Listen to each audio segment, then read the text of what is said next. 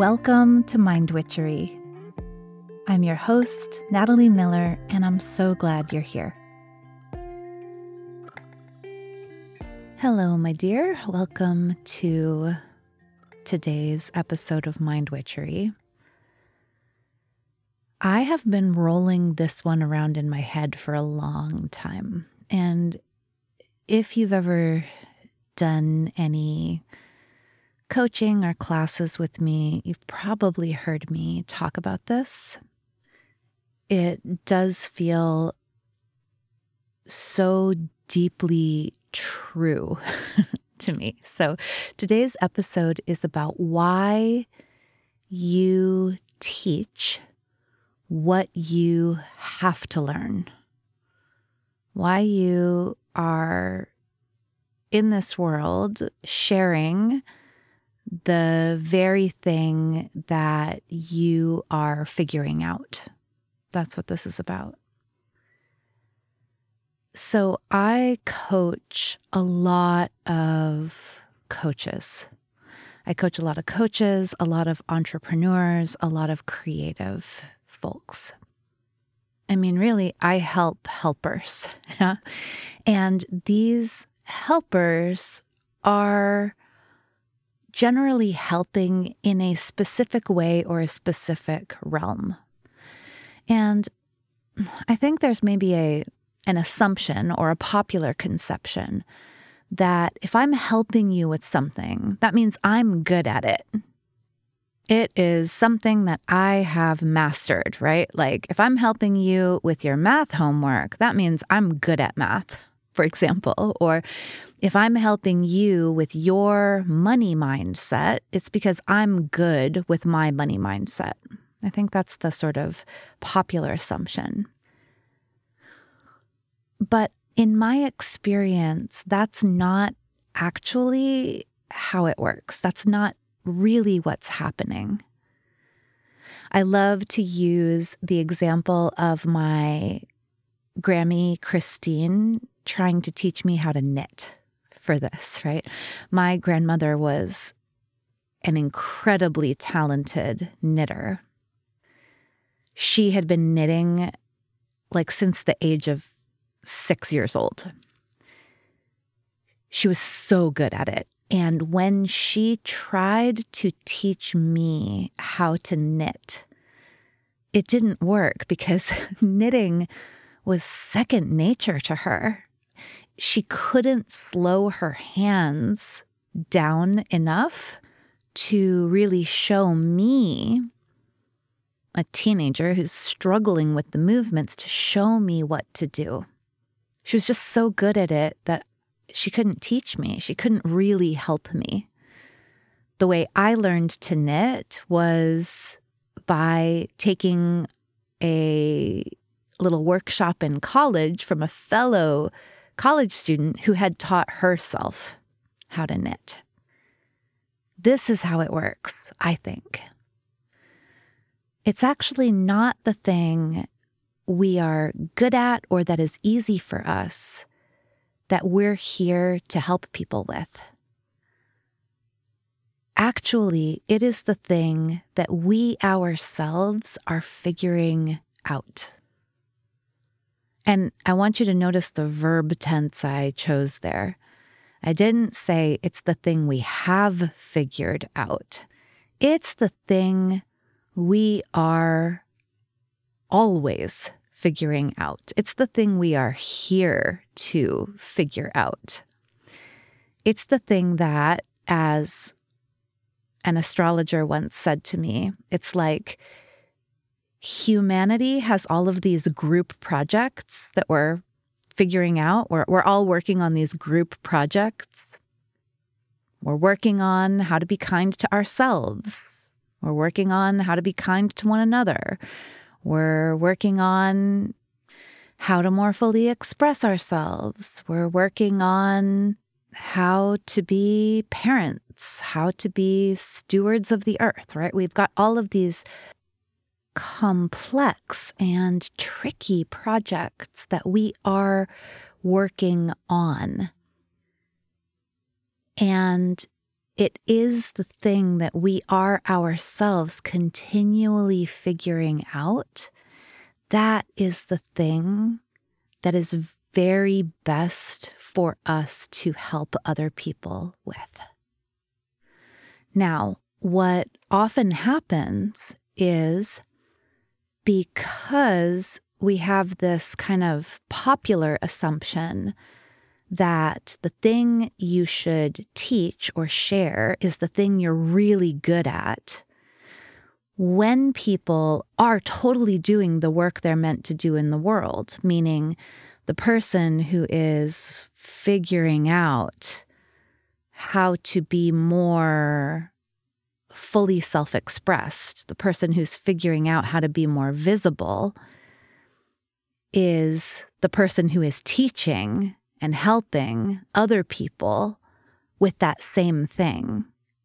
Or the person who is figuring out how to feel more confident with money and making money and charging money for their services. That person who is always figuring it out is a great person to help other people figure out how to charge more money and how to feel okay with money, right? Like the money coach is always figuring out the money problem.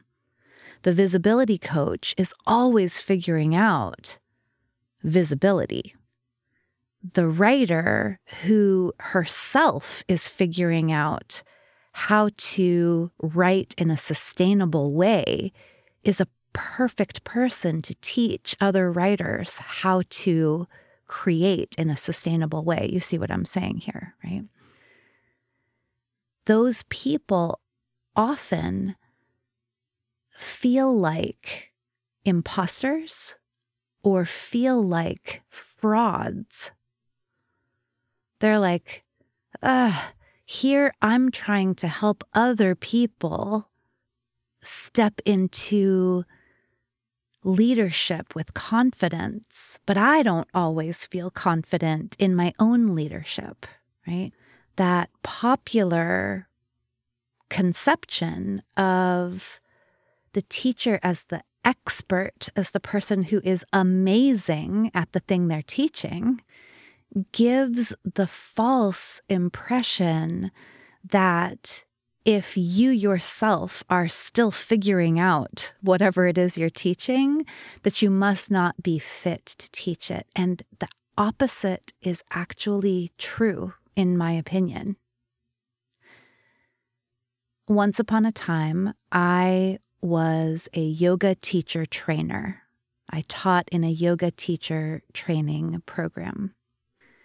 And invariably, these aspiring yoga teachers would feel super concerned about their inability to do certain things, right? So there may be an aspiring yoga teacher who has a really tough time sitting for meditation, or an aspiring yoga teacher who has a really tough time with, I don't know, wheel pose, triangle pose, whatever.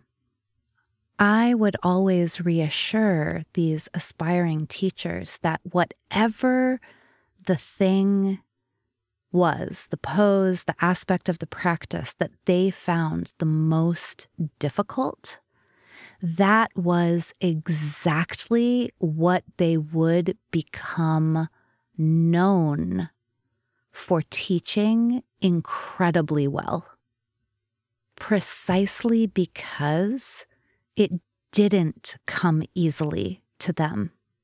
Precisely because they had to disassemble that pose and figure out all of the different parts. Precisely because they needed, in their own bodies, to warm up into the practice or posture.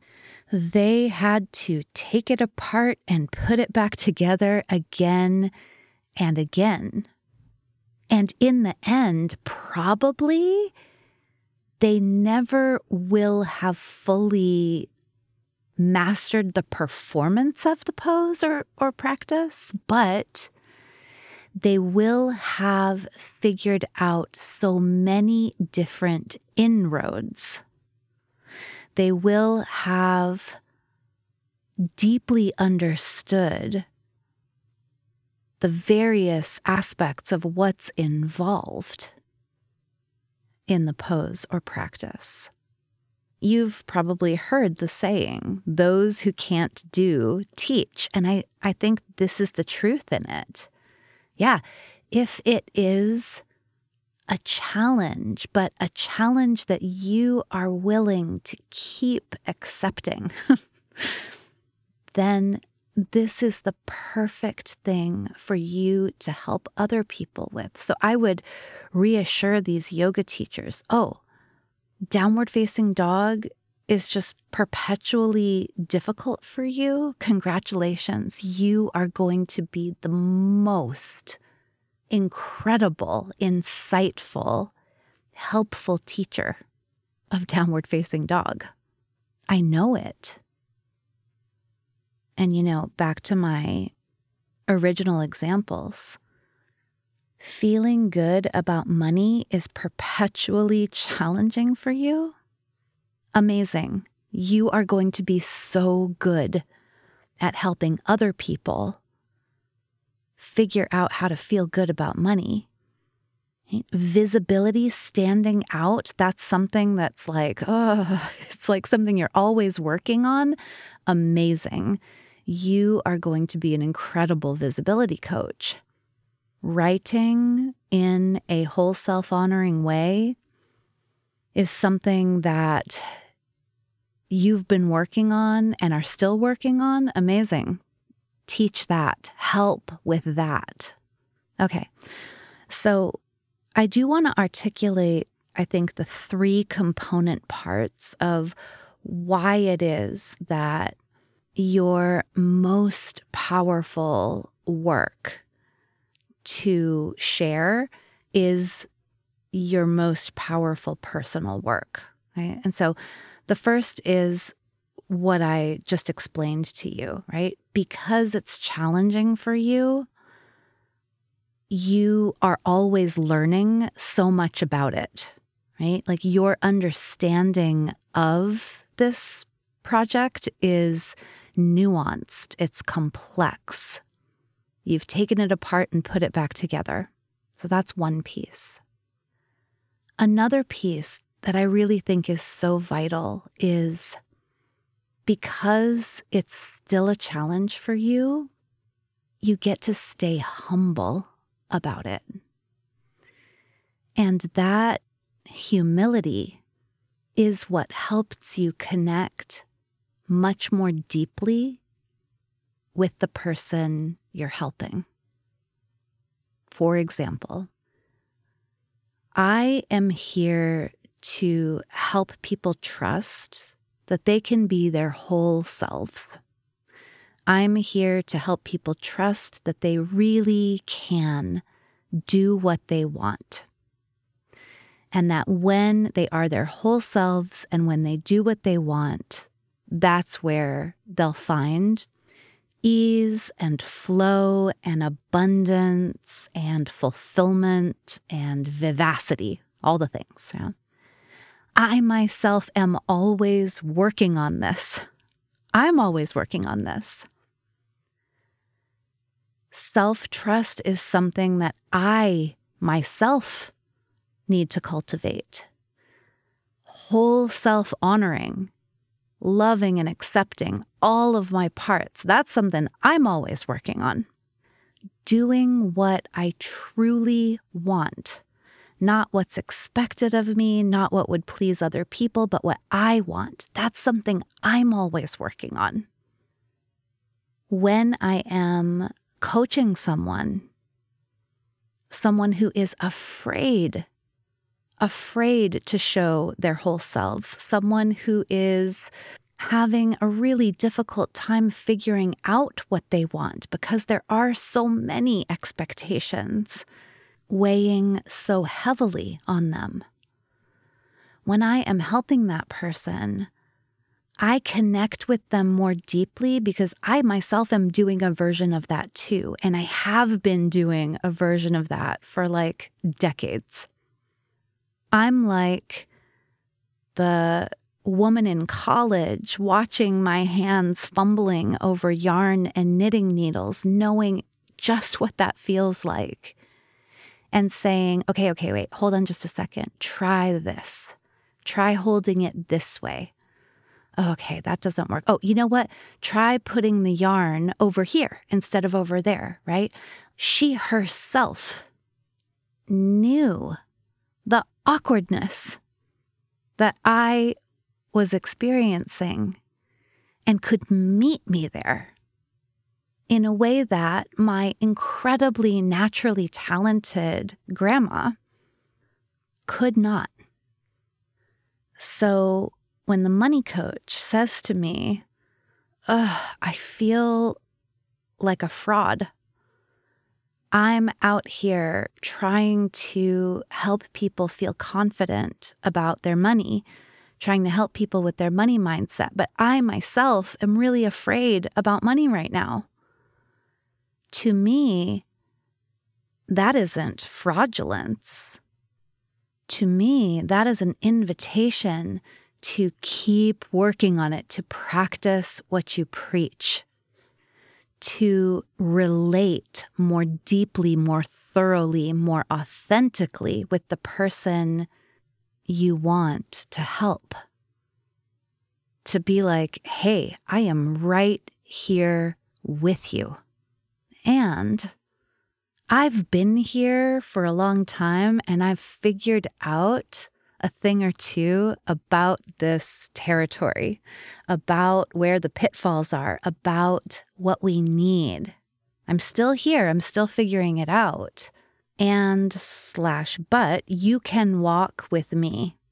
And listen, if you want to be really courageous, letting go of that expert mantle or pedestal or veil, I don't know, whatever you want to call it, letting go of that and talking about how, this is something I'm still working on.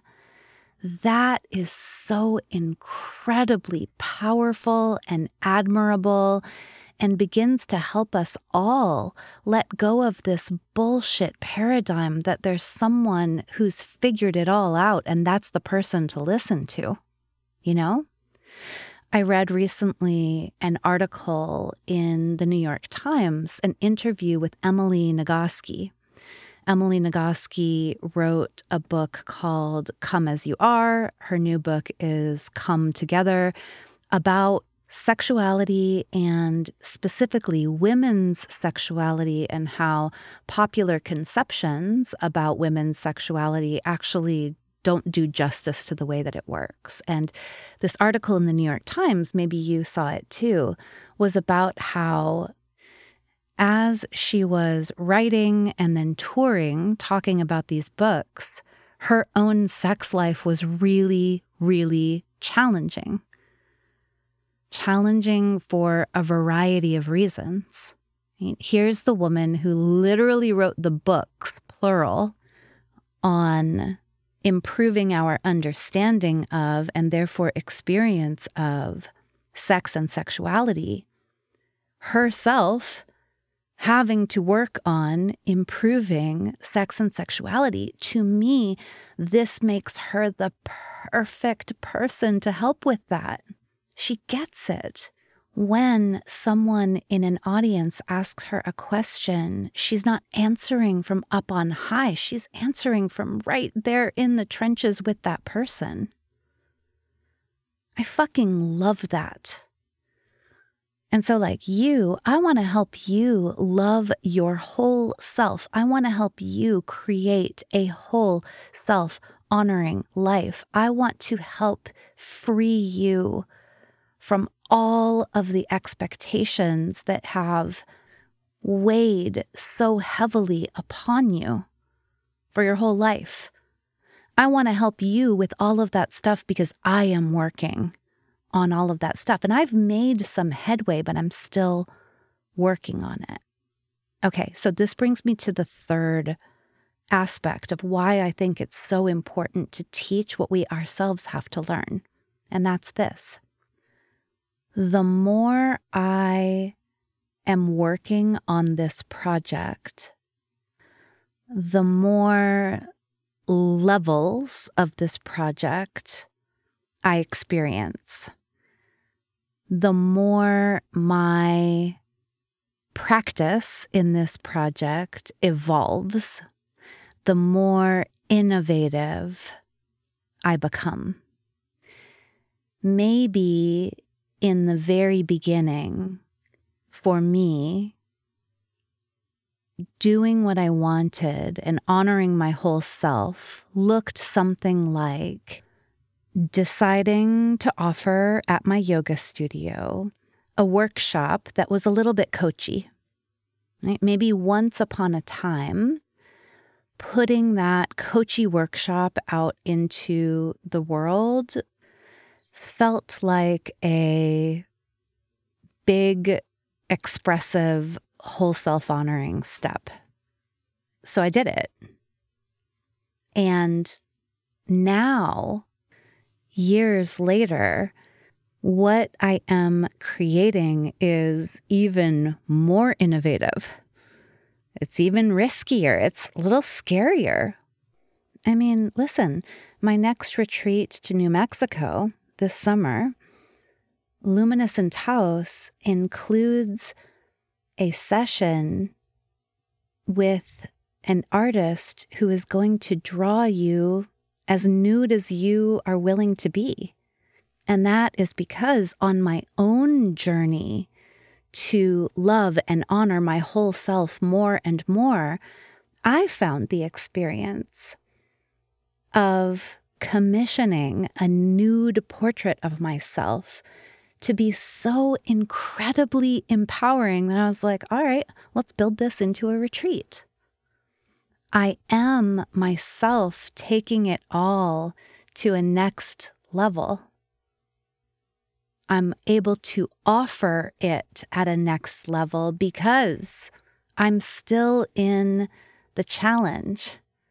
I'm still over here saying, for my work in the world, I want to do exactly what I want to do. I want to trust that when I create from a place of my own impulse and desire, that it will work.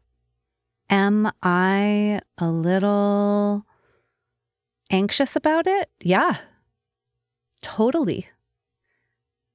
And the whole reason I am really good at helping other people trust themselves to create what they want is because I am still figuring out how to trust myself to create what I want. And I'm doing it at a deeper level. I never know what to say here. It's like, is it a higher level, a deeper level? Anyway, it's with more intensity, right? This isn't just a workshop. This is a whole week. And this isn't $49. This is $10,000. Because I am relentlessly, hopelessly committed to this project of trusting myself to do what I want, this project of learning how to honor more and more and more of myself. I'm committed to these projects, and so I've made some headway with them. And what I hear from you, I mean, maybe not you specifically, but from people out there, what I hear is that you can feel that I'm right there in it with you. You can feel that I'm walking the talk. I'm not just talking it. I don't pretend to have it all figured out. And very frankly, anyone who does pretend to have it all figured out, I don't think that is the best teacher or coach. Because I believe we teach about or coach on the very thing we are ourselves still learning. So, quickest review, those 3 components. Number 1, because you are figuring it out and because it doesn't come easily to you, you actually understand it better. You have to. You understand the components, you understand the pitfalls, you understand that there's always a little more to it. Because you are still figuring it out, you can more deeply, more empathetically, more authentically connect with the other people who are struggling, the other people who are still figuring it out. And then finally, because you are still figuring it out, your understanding will evolve. It will get more nuance. It will get more depth. It will get more intensity. And this means that you are growing. This means that you are innovating. This means that you are able to meet and support and maybe even guide people who are at various points in their own process around this project. It's the very, very best news if you are teaching what you are still figuring out, especially if you are willing to admit that you are still figuring it out, especially then, because that means that you are in full integrity. That means that you are open to keep learning and to keep evolving. And there is so much power in that. All right. That is your Mind Witchery for today. Thank you, as always, so much for listening. Thank you also for sharing this episode with someone you think might really need to hear it. I would love that. And thanks so much for tuning in next time. Bye for now.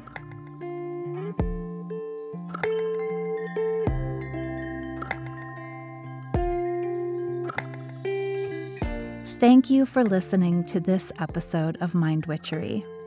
To catch all the magic I'm offering, please subscribe to the show. Or if you want a little bit of weekly witchiness in your inbox, sign up for my Sunday letter at mindwitchery.com. If today's episode made you think of a friend or loved one, your sister, your neighbor, please tell them about it. We need more magic makers in this troubled world. Like all good things, this podcast is co-created by stellar people. Our music is by fabulous DJ, artist, and producer Shammy D. Our gorgeous art is by the sorcerers at New Moon Creative. Mind Witchery is produced in conjunction with Particulate Media, K.O. Myers, executive producer. And I am Natalie Miller. Till next time.